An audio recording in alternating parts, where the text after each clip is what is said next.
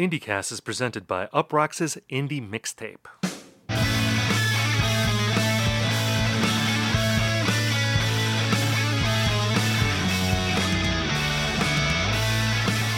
Hello everyone and welcome to IndieCast. On this show we talk about the biggest indie news of the week, we review albums and we hash out trends.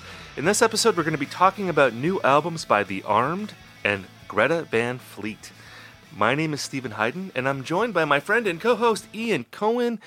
Ian, how are you? So, Steve, like when the time comes for the IndieCast behind the music or behind the podcast or whatever, and that time will come.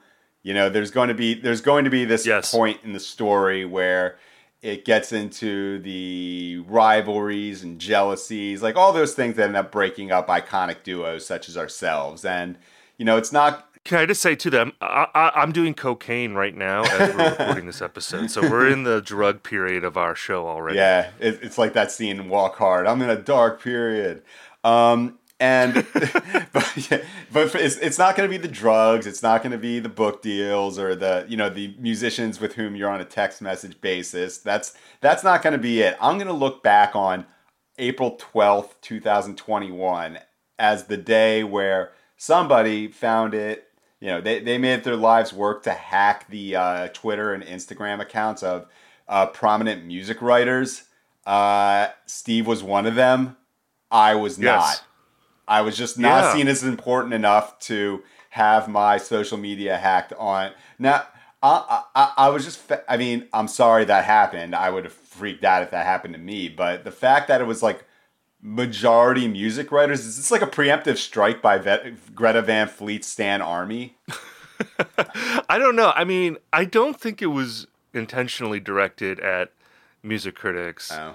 Because I know the reason I got hacked is that I was sent a DM from a prominent music writer. I won't say who it is, but it was like an Instagram link. Okay. And I clicked it, and then I got hacked immediately. It just seemed like a random fishing expedition that ended up going through.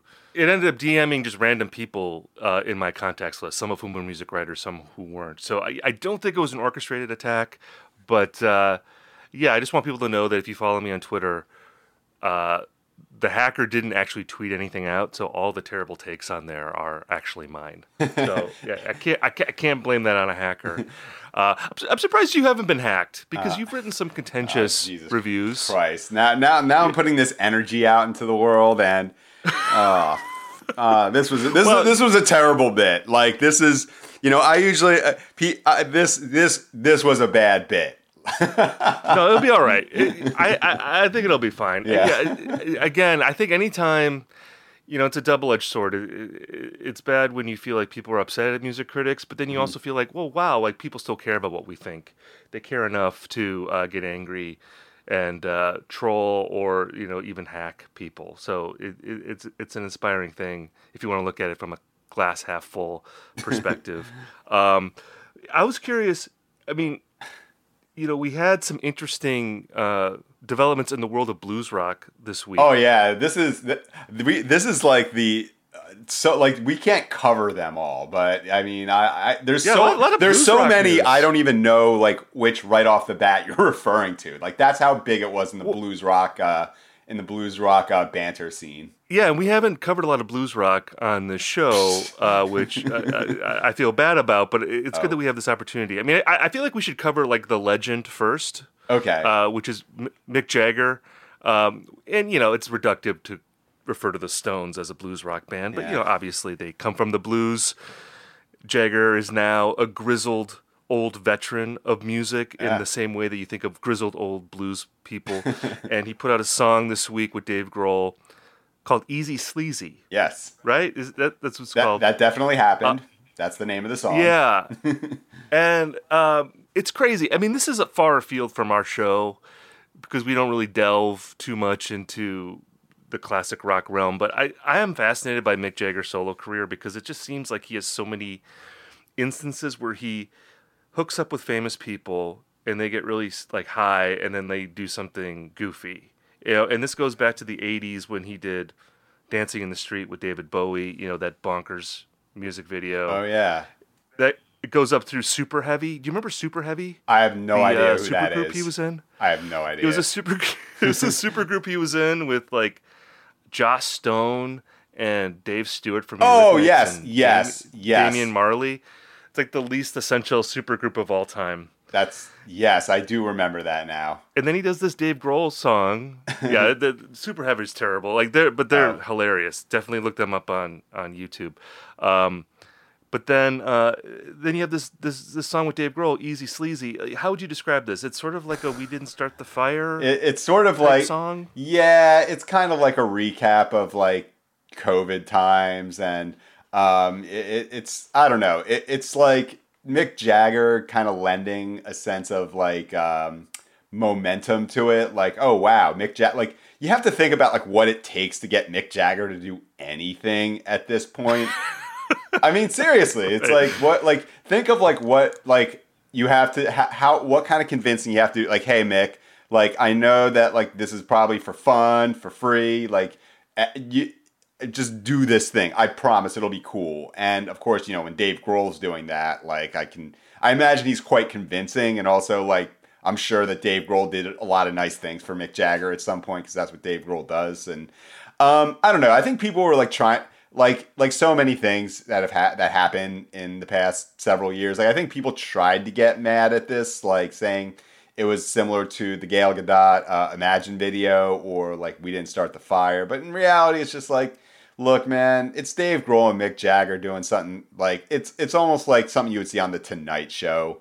We're gonna forget about it in a week. And by the way, on that note, I had this thought when this song came out, thinking about like, hey man, remember that Foo Fighters album that came out last year? And like True Existential Crisis, like, wait a minute, that was like 2 months ago. Like, oh yeah, exactly. Like the time, exactly. My sense of time has just collapsed. And I guess maybe that was the point of Easy Sleazy, to just kind of make me confront the total contextual collapse of COVID times. I think it just kind of went about it in a roundabout way.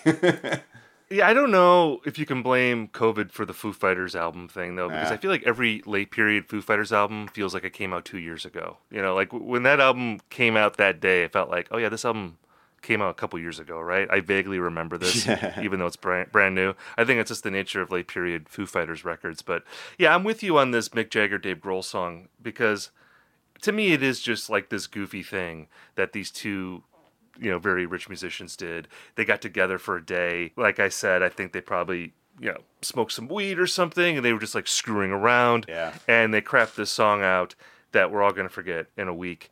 And I know for me personally, I tend to be forgiving of musicians when they're just acting goofy. Yeah. You know, if you're just doing something kind of goofy and silly. And we're going to talk about this later in the episode in relation to Greta Van Fleet. Yes. I think that's part of like why I have some affection for that band, because I think they're just sort of like this goofy, preposterous band. You know, it to me, it's different from the Gal Gadot thing, which I felt like was... Yeah. They thought they were they thought they were like really bringing the world together, like that. And yeah, exactly. There's a sort of arrogance of like celebrity that you feel present in that I don't feel like is here. I feel like even like that lyric video that they put out, yeah, it looks like someone, you know, from the community college shot it. You know, it's like very slapdash. So it's like, okay, they're just these two guys who I generally like. I mean, I love Mick Jagger and I appreciate Dave Grohl in a lot of ways. Yeah. They're just goofing off, so, you know, let them be.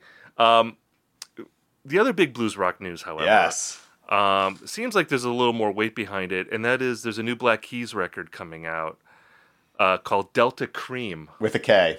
That makes it edgy. It's incredible. That's an incredible title, by the way. Cream awesome. is spelled with a K, by the way. It's Kream. And it's a blues covers album, which hats off to the Black Keys for doing a blues covers album in 2021, because, you know, they must suspect that, you know, this is not the coolest thing to do in 2021. There's going to be people already, you know, gearing up to disparage it. They're doing it anyway. They've done this before. They put out a covers EP of Junior Kimbrough songs in the late aughts. That's actually quite good. I have to say, like, I'm generally, I like the Black Keys. I like their, especially like their aughts era albums. Okay. I think there's some really good records from back then. I wasn't a fan of Let's Rock. That was their last studio record, which Yes. also has like a pretty funny album title. Yeah, because that's in quotes. Less Rock was in quotes, and the quotes were part of. So you had to do that awkward thing when you were writing about it, where you have like quotes and then the quotes of the out like itself. So I thought that was kind of cool.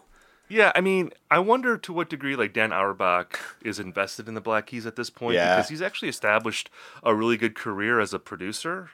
Like he's one of those people where if he's producing a record, I think he has a pretty high batting average. Yeah, he's like the kind of guy who like I remember like there was he produced some record that was nominated for a Grammy, like something I had never heard of. And I think Dan Auerbach producing your blues adjacent record is pretty much the main line to Grammy nomination. So yeah, it's like. And I like his Lana Del Rey record. He did Ultraviolence. Yeah. I think that's a good record. And he's done some other things that aren't just in that blues thing. He brings a very naturalistic aesthetic to his records, as you would expect. Yeah. They sound very live in the studio.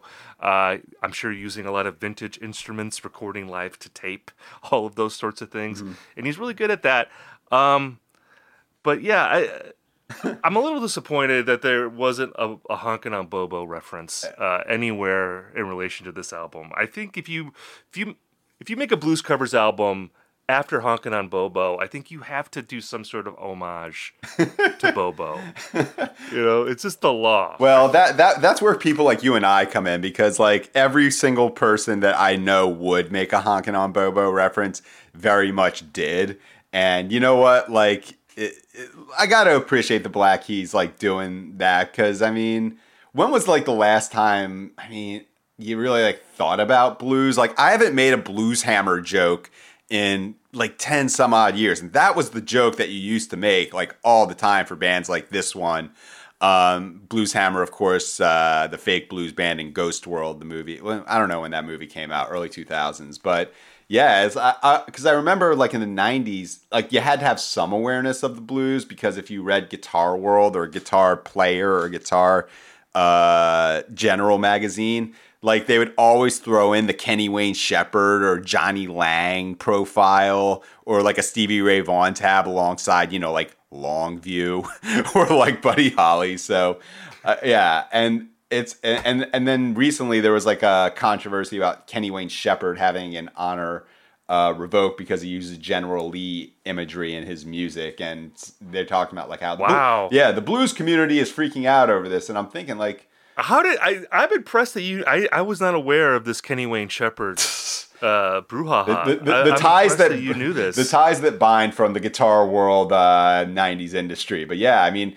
Derek Trucks, he's another guy who it's like, I'm like, who is this guy? Like, I want to read about like Bush or Green Day, and lo and behold, he ended up joining like the Allman Brothers. But yeah, and he's now in Trucks the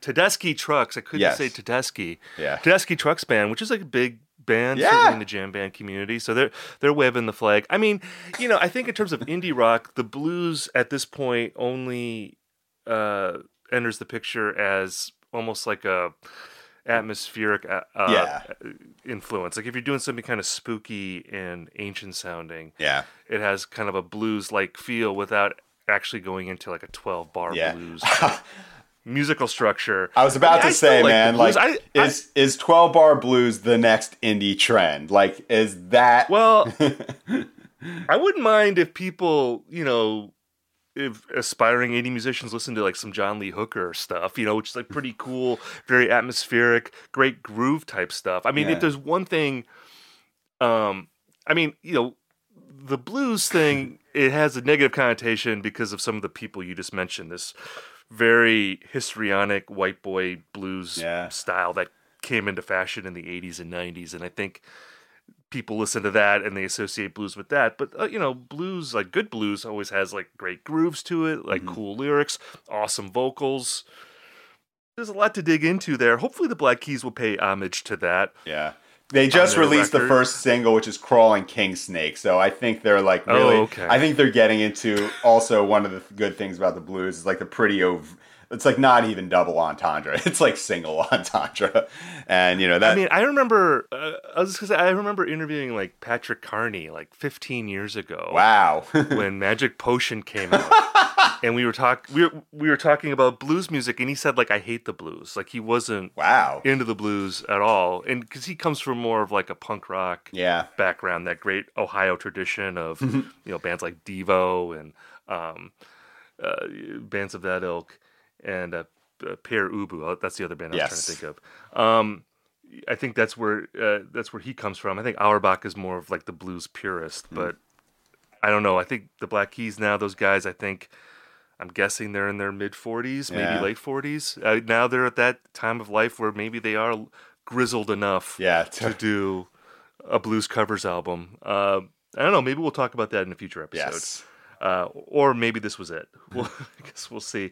Let's move on to our mailbag segment. Yeah. This question comes from Andrew in Allentown, Pennsylvania. Speaking of Billy Joel. Allentown. They're right there. There it is. Where they're closing all the factories down. Long time, first time. Here's a trend to hash out. Nice. I like the reference. Nice. To the intro. Andrew's a real head. This is great. With Taylor Swift re-recording all of her old albums, which IndieCast adjacent artist should follow her approach and take another stab at their older material?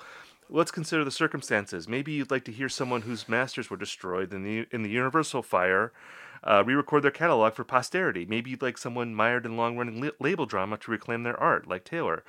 Or maybe you just want one of your favorite bands to use modern technology and an actual budget to make their old songs sound, well, not like shit anymore. See Emo Revival circa 2011. There. There's a tip of the cap to Ian right there. There it is. Thanks for taking my question and keep up the great work. Again, that's Andrew from Allentown, Pennsylvania. Andrew, thanks for writing in. That's a great question. Curious to hear what you have to say about this. Just to start, I would say that I tend to not be a big fan of artists doing this. I'm the type of person where if I like a record, I'll talk myself into liking the stuff I didn't initially appreciate about it. You know, whether it's the production style or the vocals. I think this is a common thing. If you love a record, you come to love even the flaws in it. It's just you love everything about it. Which is why, for instance, like when Car Seat Headrest, who's a IndieCast adjacent artist. That's IndieCast like center. That's not even adjacent. That's true. But like when he re-recorded Twin Fantasy, I thought that was an interesting experiment, but I still like the original album more. What's your take on this? Is there a record that you like to hear re-recorded for some reason? Yeah, I mean, it's tough to say because when you make a record, an artist will tell you this as well, it's like a document of that time. And, they can't really occupy the same headspace or obtain the same emotion. And, bringing up the Emo Revival circa 2011 stuff is interesting because it's on the right track, but like by that point, like recording technology had improved so much that like that stuff doesn't really sound all that noticeably bad to me. The production would get better, but I think it applies more to like 90s stuff because here's the thing that happened a lot in the past couple of decades where you get like a supposed remaster or remix or some reason to re-release an album, and they would do absolutely nothing noticeable to the music itself. And that was very evident to me for one of my favorite albums where I like can seriously say the production sounds like shit, which is Minerals: The Power of Failing.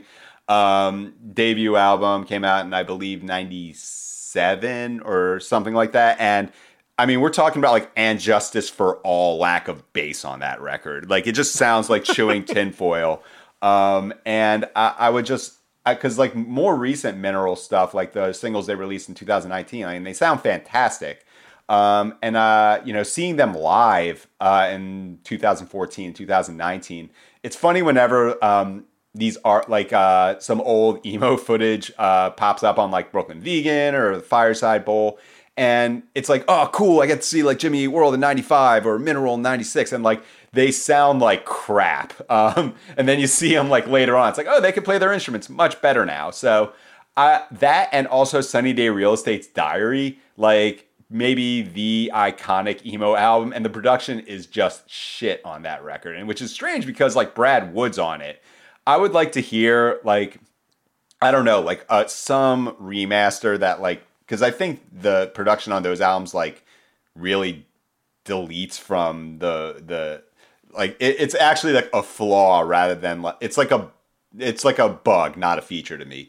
Also, just a bunch of bands that like are no longer on Spotify streaming. Like I think it's probably because of, I don't know, like label stuff. So Aerogram's A Story in White too. Yeah, I mean, I was trying to think of a good example of this for me, and the best thing I could come up with, and I don't think this is actually a great example, but I always think of like the early Strokes records, Is This It and Room on Fire in particular. They have this weird vocal effect on Julian Casablancas' voice where it sounds like a little bit distorted, which doesn't really exist on like the later records. And I always feel like that's a little distracting when you listen to those records. So I guess I would like to hear a version of those albums where Julian Casablancas just sang into like a regular microphone without effects. And you could hear his voice come through more clearly. Not a great answer, but that's really the first thing that came to mind when this was asked. That would be interesting to listen to, but also it would be like it's like God, like how could you get rid of that? That's like a load bearing production detail. Like I think of like that Simpsons joke like back in the day where like Ned Flanders is like, I like that new Woodsy Allen movie except for the nervous guy who's always in it. Like it's just something like the distorted microphone, like that is the Strokes in a way. But I mean, I would just hear. It is, but again, it's not a great answer. But like I think it goes back to what I originally said at the top, where the records that I really love, the things about it that maybe I didn't vibe on initially, I tend to talk myself into liking it because it's just part of the package. It speaks to what you were saying about records being a document of their time. Where if an artist goes back and they re-record something they did 20 years earlier, it does feel like a little bit like when, I don't know if you watch like any of those Saturday Night Live like anniversary specials, like where they had old cast members come back and it's like Dan Aykroyd doing Wild and Crazy Guy again, and he's like 70 years old now. It just feels like a little embarrassing to see that. Yeah. And so again, I'm generally not a fan of that. Beyond it just being an interesting experiment to be like, well, what if they did this? That might be interesting, but I don't see that ever overtaking the original article. Even like that Mineral album you were talking about, if they re-recorded that, you would probably still prefer the original one just because it's them when they were at that period of time. Yeah. It just wouldn't be the same thing if they re-recorded it. What I would be open for is if like the Strokes like 10, 20 years from now when they're in their like Fat Elvis phase, like kind of did like these orchestral like Vegas versions of Is This It? That would be interesting to me. Or, I mean, that's something I could see the Killers like actually doing. Yes. I think like the Killers doing the S&M, the Metallica S&M, Vegas. yeah. Right, exactly. Bring in, the San Francisco Symphony Orchestra and have them do these lush versions of Somebody Told Me and Mr. Brightside. Actually, that sounds pretty fucking awesome. I know. I'm talking myself into this idea. I was like making fun of it at the beginning, and by the end, I was like kind of into it. Let's move into the meat of our episode, and this episode really has some serious meat. Yeah, it's good. It's a good word. We're going to talk about The Armed first. Yes. This is a band. They have a record out today. It's called Ultra Pop. And if you're not familiar with them, this is a hardcore punk collective from Detroit. They formed in 2009. And maybe formed isn't quite the right word to describe what this band did when they came together, because it's not a band in the traditional sense where you have a fixed lineup of people who are always working together. I mean, you really have different people coming in and out. I guess there's like a pretty consistent core at the center. But I mean, isn't the thing with this band is the sort of like mysterious nature of their lineup? And even when I was interviewing them, I'll give a little plug for this interview I did with apparently members of The Armed. for Stereogum about their diet and workout regimen. But the thing is, like, people were immediately saying after the fact, oh, that's not actually Adam. That guy is Tony.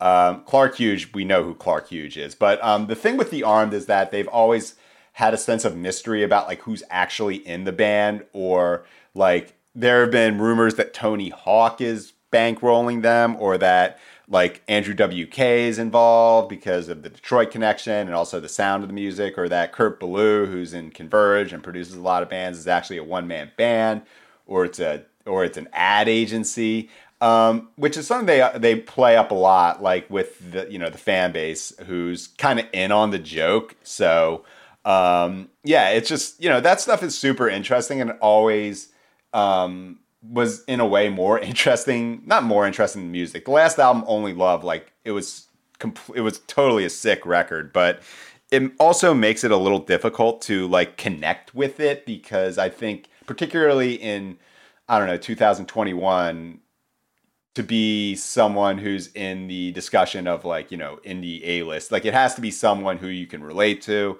identify with, follow along. But I think with this album, Ultra Pop, they kind of embraced the idea. It's like, okay, we're gonna make our quote breakout album, but like also play into the idea that it is a breakout album, almost in like like almost not a sellout sort of way, but it's like, okay, here's our pop album. We're going for this. You guys should take this seriously. And it's like a comment. It's like a meta comment on like a crossover record. Yeah, exactly. And obviously you see that in the album title. Mm-hmm. That's been true in some of their music videos. We should say too, you talked about how you interviewed them about their workout regimen. We should mention that this band is extremely jacked. Yeah. And I think I made this joke in a previous episode that I think they're called The Armed because they have huge arms. Yeah, they are. This band. Like, they're the most muscular band. I was trying to think of like the last band that was this muscular. The best example I could come up with was this band Man of War from the 1980s. Are you familiar with them? They're like 80s, of course, man. Like Viking metal band. Yeah, of course. And like they're on their album covers, and they're all have huge pectorals and enormous arms. They're really the only band I could compare The Armed to in terms of like their physicality. Yeah, and it's always weird to it's always a bit awkward to talk about like a band's new look or whatever, because you get into some dicey territory. But like these guys are just straight up, we want to look like superheroes because like that's just what this music is about. Like I thought it sounds like American Gladiators forming Broken Social Scene. And also in the video, the big thing about the first video for All Futures was that like you saw what was ostensibly the actual lineup, and they all look just they look like the people you've seen in previous pictures, but they also just look like super ripped, and they're doing like 4,500 to 5,000 calories a day. Like Clark Hughes is a bodybuilder who also plays synths. It's just like a fun band to talk about, which I think is also kind of new, or just a breath of fresh air in the narrative of 2021. Right. Yeah. I mean, there's something, they definitely skirt the line between making, I think, pretty interesting and progressive music, and also just being totally ridiculous in how they present themselves. And, you mentioned like that Broken Social Scene example, like sort of like a hardcore punk maybe version of that. Like when I listen to this record, I get some like Pretty Hate Machine era 9 Inch Nails vibes to some of it. There's a real sort of like industrial pop vibe to the songs, along with the hardcore punk sound. Like it's a very furious sounding record. Very blistering, rapid pace, but there's also like pop hooks like deeply embedded in the noise, which is something that can be pretty thrilling when the record comes together. It also made me think of like the Go Team. Oh yeah, if they did like Crank, if they did like Crank for 3 days and then made a record.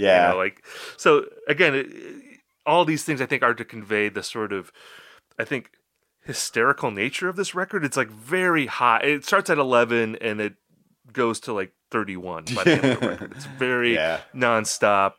And you brought this up, like we were talking about this record, before the episode, and where this kind of fits in with music right now. I mean, you feel like this has the potential to be like the breakout record of this kind in 2021. I don't even know if like breakout is the right word, but it seems like it's going to be the like I think in these times you get like one record per year that like actually rips and is like elevated by consensus. Now it could also be I think it reminds me a bit of like Daughters in 2018. That album you won't get what you want, which was kind of in certain circles like really and like Daughters got super big after being this like Providence noise band that was just really underground for a while. But you know, I think this is like the one heavy hard rock album that that's going to get elevated because like there was a great I've thought about just kind of given the music I listen to. There was a great Medium post or a Substack post done by Alex Rudenschold. He's someone in a band called Infant Island who plays, screamo, for lack of a better term. I love that band. And, they wrote about just how they are someone who's super obsessed with like Metacritic and Album of the Year scores and Pitchfork lists and such. And they recognize that out of the entire, out of all the albums released last year, like the only heavy music that was really recognized was like Tool, Sunno, and like Deafheaven. And like Deafheaven's pretty much been the only heavy rock band, with the exception of maybe like Blood Incantation, who are like not niche in a way. Like they are a band that can be discussed as if they were, I don't know, like Japanese Breakfast or something along those lines. And I don't know if the Arm gets there, but it makes me wonder, it's like, is there like an audience for heavy music anymore? Because you would think like these are angry times. Like, where's the angry music to reflect that? And, but I'm like up on this music. I'm wondering like what you might think as someone who's like more, I guess, I don't know, heavy music adjacent. Yeah, I mean, I really enjoy this record a lot. And I appreciate, too, the meta quality of it. The idea that this is a record that's commenting on crossover albums from underground acts.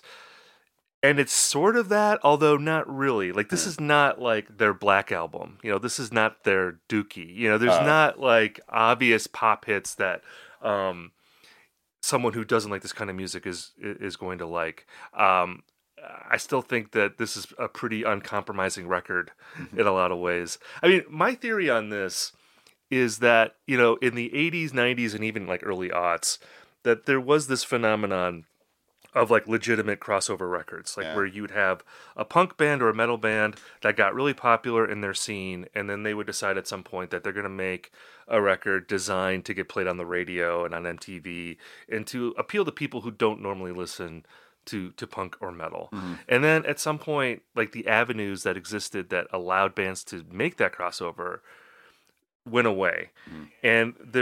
And bands responded by basically making albums that would appeal to people who already like that kind of music. Yeah. So like if you're an emo band, you make emo records for emo fans. If you're a metal band, you make records for metal fans. And I think the way that manifests itself most obviously in a lot of these albums is in the production and in the vocal style. Mm-hmm. Like if you listen to metal records now, there's not a lot of like melodic singers in like the most sort of critically acclaimed or like loved metal bands. It tends to be people who are screaming a lot. And I think that's also true in emo. Like the emo vocal style has in some ways become like even more exaggerated now. Like if you listen to like younger bands, like they're not trying to sound like Patrick Stump, for instance, or like the mainstream singers that of bands bands like Fall Out Boy and maybe like, they would Romance. If they could. Yeah, exactly. But so I just think that there's this sort of like feeding the fans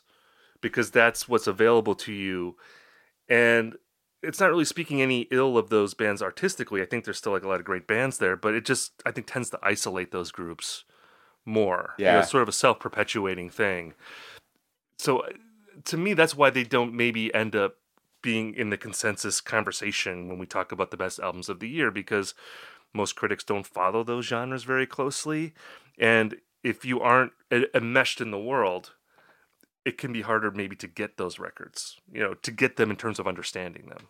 And this is all stuff that Alex mentions in this essay, which I'm gonna post the link to this Substack when it eventually goes live, because I think everyone should read it to get a sense of like what it's like to be not just a band or a listener in that realm, but to be in the business as well. And just talking about like how the doors feel more closed, and like the fractionation, like you were saying, of fan bases and so forth. And I mean, it's like, what can, like there are plenty of, I would say, niche type electronic albums or jazz albums that get, elevated with similar fan bases. I'm just wondering, what it might take for like metal or something along those lines. But you know what? Maybe it's just like the natural progression of things. And look, my experience with this record is just going to be listening into my headphones and working out, trying to look a little bit more like Clark Hughes anyway. So maybe that's besides the point. It's interesting, and this does lead into our next topic here. Yes. What I'm about to say is that if you look at the history of popular music of the last 50 years or so, like one of the most popular and commercially successful genres of all time is like mainstream hard rock. That covers Led Zeppelin, Black Sabbath, Van Halen, Guns N' Roses, Metallica, even like Pearl Jam and Soundgarden, all those bands. And that genre virtually doesn't exist anymore, outside of, say, maybe like, I guess, Avenged Sevenfold and Five Finger Death Punch, bands like that. Theory of a Dead Man. Yeah, which are certainly, they certainly have an audience, but it doesn't feel the same as those other bands that I mentioned, who were so huge and like had a place in the middle of the conversation about popular music that the modern popular hard rock bands don't. Yeah. And when the Dazed and Confused of the 2020s or the 2010s comes out, like they're not going to be listening to like Theory of a Dead Man or Greta Van Fleet, Right. But it's interesting to me though that there isn't more of an attempt to I guess revive that, just because it was so huge for so long. You got White Reaper, I mean. And I guess the assumption is that it doesn't that audience isn't there anymore. But I mean, Greta Van Fleet, transitioning into this part of our episode, I mean, they are one of the more prominent examples of that trying to be revived in some sort of way. And I guess we should give like a little bit of background on this band. If yeah. This is a band from Detroit. They formed in the early 2010s when they were very young. I think all the members are still in their early 20s at this point. Yeah. They became pretty popular over the course of a couple EPs that they released in the late 2010s. And then they put out their debut full-length album, Anthem of the Peaceful Army, in 2018. And this is a band that certainly pre-pandemic seemed like they were poised to become an arena band. Like they were a band that could play multiple nights in big cities, playing like large theaters, basically, 2,000, 3,000, 4,000 seat theaters. And that was when they only had 2 EPs out. So they had like a pretty big live audience already. One of their EPs, From the Fires, like won a Grammy for Best Rock Album in 2019. So they've definitely had some buzz behind them. I'm curious to see if they can continue that trajectory after touring comes back. Because it has been a while since they put out a record. They have a new album out today called The Battle at Garden's Gate. And I reviewed this album for Uproxx. And I joked about this in the lead of my piece, that I consider myself a defense attorney for Greta Van Fleet, because this is a band, and I call them this in my piece. I think that they're the most critically reviled young rock band in America. Absolutely. I read an interview in The Guardian that they did recently, and this was like a nominally like positive piece, and the writer of that piece compared Greta Van Fleet to an ejaculating hyena. And that was someone who like. Okay, how do they know what that sounds like? Well, exactly. That does beg the question. Like, how do you know what an ejaculating hyena sounds like? Apparently, the belief is that hyenas sound high pitched, and that if they were to have an orgasm, it would sound even more high pitched. That was my thinking when I read that piece. Robert Plant would probably take that as a compliment, though, in like 1970. Well, the lead singer, his name's Josh Kiska. I believe I'm pronouncing his last name correctly. Yeah. I could be wrong. He gets compared to Robert Plant a lot because he has this very high, operatic, very dramatic sounding voice. In my review, I likened him to Geddy Lee yelling at his kids in the backseat of a car while on a road trip. Like, because Geddy Lee's voice is even higher than Robert Plant. And and the Greta Van Fleet guy, he pushes the hysteria of that voice to an even greater degree. I don't know how you feel about this band. Personally, look, they are a dumb band. They're preposterous. They do a lot of silly things. They have terrible taste in many ways. Mm-hmm. But I also feel like there are a few bands that I enjoy writing about more than this band. Yeah. Their ridiculousness to me is endearing, especially since, it's not as if these guys are like a toxic band. They're not like a sexist band. They never sing about sex at all. It's always about which is really the weirdest part about it. Because how do you want to be led? I think that's where the Geddy Lee comparison makes a lot more sense, because it's like you listen to Led Zeppelin and it's like, let's just drop all the songs about like sex, and just leave the ones about songs. Like Lord of the Rings, Yeah, exactly. All the songs are about being on the road or being in a desert and like fighting the devil to death, it's songs it's like all these epic journeys. And like this new record, I mean, my criticism of it, among other things, is that every song tries to be this enormous rock epic. Like, there's no sense of dynamics on this record. Like, I wish someone would play them the second side of Led Zeppelin 3, so they could maybe play some, like, acoustic songs just to break up this like, nonstop epic, ginormousness of this record. But, the thing with this band, I find their earnestness endearing. Even though there's not a lot of intelligence in this band, the silliness of it is like, it's just entertaining to me. And also the fact too that this band exists in 2021, I think, is so bizarre, because they do not fit in anywhere. And there's something almost courageous about the fact that, like, when you listen to the second record, they do everything that people made fun of them for on their first album, and they just double down on everything. There's no attempt to sound modern on this record. There's no attempt to be. Greg Kurstin produced this, so he co-wrote a couple of songs on the record. Those songs are pretty bombastic. Like, they're not like they don't sound like the Shins or like the Foo Fighters on those songs.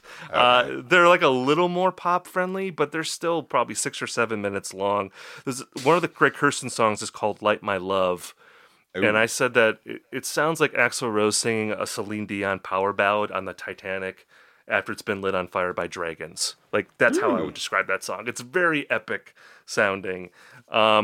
And again, like if you were clowning on this band after their first record, you're not going to change your mind with this record. There's no concessions to the criticisms on this record, which I kind of respect. I mean, you and I have talked a lot about Muse on this show, and I think yes, we have. Greta Van Fleet to me slots in like the same lane of just over the top, ridiculous, bombastic rock bands that are totally out of fashion, and for that reason are kind of lovable to me. Yeah, and I think with Muse, I would say even from the jump, they've had somewhat of a self-awareness or a sense of humor about what they do. Like Greta Van Fleet, the thing about like this style of music is that for people to kind of accept it, it needs to be like sort of the darkness where it's like clearly like a piss take on the genre, but also like the darkness were pretty genius songwriters, at least that first album.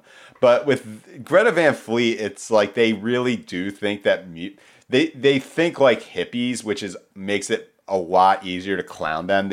I think when I listen to their records, I feel that they've absorbed this idea that like the Robert Plant, like I'm going to get the line wrong. Like, whatever happened to Laughter? Like, what's the line? Steve, you got to help me out on this one. Does anyone remember Laughter? That's it. That's the one. And yeah, it's like it's like Led Zeppelin, but like not over the top enough. Like, which puts them in this very precarious space, which makes them extremely easy to clown. And I think that we'd be remiss to not mention that Greta Van Fleet is the recipient of the single most famous, I guess for lack of a better term, a pan of the past decade, which they got like I can't remember another album that got like a sub 2 score on Pitchfork, but Greta Van Fleet did. And it was kind of an event, but like not the way some pans are, where you get like, I don't know, the Stan army coming for the writer. Like Greta Van Fleet, like you were saying, like their fan base is like kind of harmless in a way, like it's like they thread the needle of a band that you can pan and like not feel like, okay, I'm gonna have to go on private anymore, because like what are Greta Van Fleet fans going to do that like will make you look bad? It's like in a similar way, like if you like criticize a Tool record, their fans are just going to like come at you in a way that makes them look like the ridiculous one and not you. So I mean, and with seeing that, like, don't get me wrong, I thought the first record like I would never voluntarily listen to it, but I also wonder if they could perhaps, like, I always listen to like harder rock music and think, you know what? Everyone wants to be Nirvana. Everyone wants to be the Breeders. Everyone wants to be like Hole. Who's going to be like Bush or Stone Temple Pilots? Like, who are going to be that band that just embraces their corporate rockness and like just puts together a greatest hits, or in the alternative, reveals themselves as a band capable of making their tiny music? I mean, can Greta Van Fleet make a tiny music? That's a good question. I don't think that their first 2 records are nearly as good as like the Stone Temple Pilots. Oh, hell no. Records. No, don't. And I just want to be very clear about that. Yeah, I mean, and also I feel like we should shout out friend of the podcast, Jeremy Larson, who wrote the Pitchfork review of Anthem of the Peaceful Army and did a great job. His review is really funny and insightful, and I can't really disagree with a lot of things he said in that review. No. Especially if you're going to write like an institutional voice. If you're going to write from like the perspective of Pitchfork ruling on this record, all the things that he wrote in there, I think you have to make those observations. I think for me, I have the luxury of not writing from an institutional voice. I write from a voice that is very much based on my own biases and soft spots. And I think in acknowledging all the weaknesses of this band, I still find them more likable than like a lot of bands out there. Same. Because of their silliness. And again, I feel like what they're doing, it's so out of fashion. Yeah. And by now they know that they're going to get roasted. And they're still not making any concessions to that.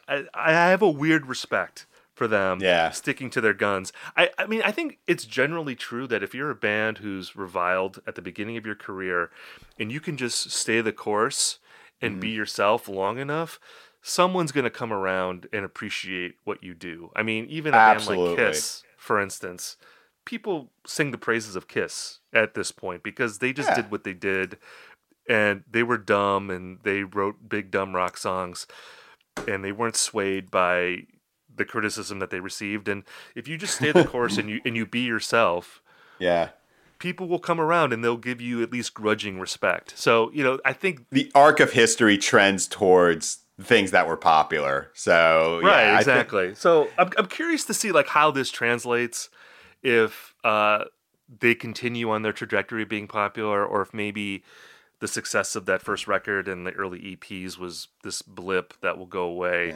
Yeah. I don't have a sense of that yet. Really. No. It's hard to know because no one's touring. I think that's such a big part of their story, like their draw as a live band. But this record, like I said, they're not backing down. They might be trying to get an even worse Pitchfork score with this album. So, I look at it as like a dare. It's like, we're daring you now to give us bad reviews at this point. So, hat tip to Greta Van Fleet.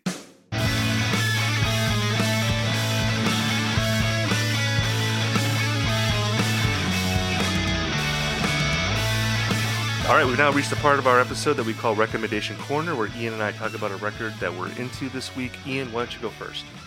All right, so I'm going to go off a little bit from my usual beat and bring up a record from this artist called CFCF. It's a Montreal producer named Mike Silver. They've been around for, a decade or so. Always in the periphery of electronic music. Like I've loved a couple of the remixes they've done. And the albums are interesting. And the one they put out most recently is called Memory Land, and this is a concept record that overtly calls back to a period in the late '90s, like kind of electronica, but even like post electronica, where it started to kind of feed into the rock music a bit. And if the words "uncle" science fiction means anything to you, I think you'll be. Yeah, I think you'll be interested in this album. That's like an IndieCast Hall of Fame record. Possibly. Oh, absolutely. And another interesting thing is that the artist Mike Silver, he brought up that like back when he was listening to this music, like he made Winamp skins as art for this music. If you go on his Twitter page, like you can see what he did. But you know, it's 70 minutes long. There's one song with the band No Joy that sounds like Aphex Twin's Window Licker. There's some Square Pusher, but it's also this electronica nowadays gets kind of a bad rap because, you know, it's seen for what it is, which is like a lot of, you know, white sort of rockish bands taking sounds that were developed in Detroit, New York, Chicago, and presenting it to suburban kids such as myself. And yeah, you know, when you get to the next level of electronic music, you discover the roots of it. But like these were still very important gateway bands. And CFCF recognizes that and just kind of pays tribute to this kind of kitschy style of music. And one of the most interesting things about it is that it got a 7.0 at Pitchfork. And CFCF was like super thankful for that because they said, I wanted to make a kind of bloated CD era erratic album that just had way too much material. And so it's really cool to kind of see that as the goal. But if the idea of, you know, Window Licker gone shoegaze is interesting to you, then this one is worth checking out. It's really an album worth kind of sifting and streaming through. I like it. Another like meta album in this episode. Yeah. Very cool sounding. I want to talk about a band called Silver Synthetic. This is a band from New Orleans. You know, as regular listeners of this podcast know, I am duty bound to report the latest in like good Chugel music, and this is the Chugel record of April right now. It's a self-titled debut. Like I said, this is a band from New Orleans. The members include people who were in Jeff the Brotherhood, as well as this garage punk band called the Bottom Feeders. And I'm not going to go long on this record because I feel like if I say Chugel, people know whether they are into it or not. I know that there's a portion of our listeners who are immediately on board, and there's another portion who probably turned off this episode as soon as I said Chugel. All I'll say is that the first song on this record sounds like a country rock version of Sweet Jane by the Velvet Underground. So if I say that, you know if you are into it, and you also know if you're not into it. So I guess that would be my review of this record. If you like the idea of songs that sound like loaded era Velvet Underground with like really cool guitar solos, and you basically just like want to hang out in your backyard this weekend and have like a cookout and maybe have a beer or two, put this record on. It's going to be perfect. A perfect soundtrack for an early spring afternoon. Again, that's Silver Synthetic by the band Silver Synthetic. I think that wraps up. Chugel, baby. Yeah. I think that wraps up this week. This week's IndieCast. Thank you again for listening. We'll have more reviews, news, and hashing out trends next week. And if you're looking for more music recommendations, sign up for the Indie Mixtape newsletter. You can go to uprocks.com/indie, and I recommend 5 albums per week, and we'll send it directly to your email box.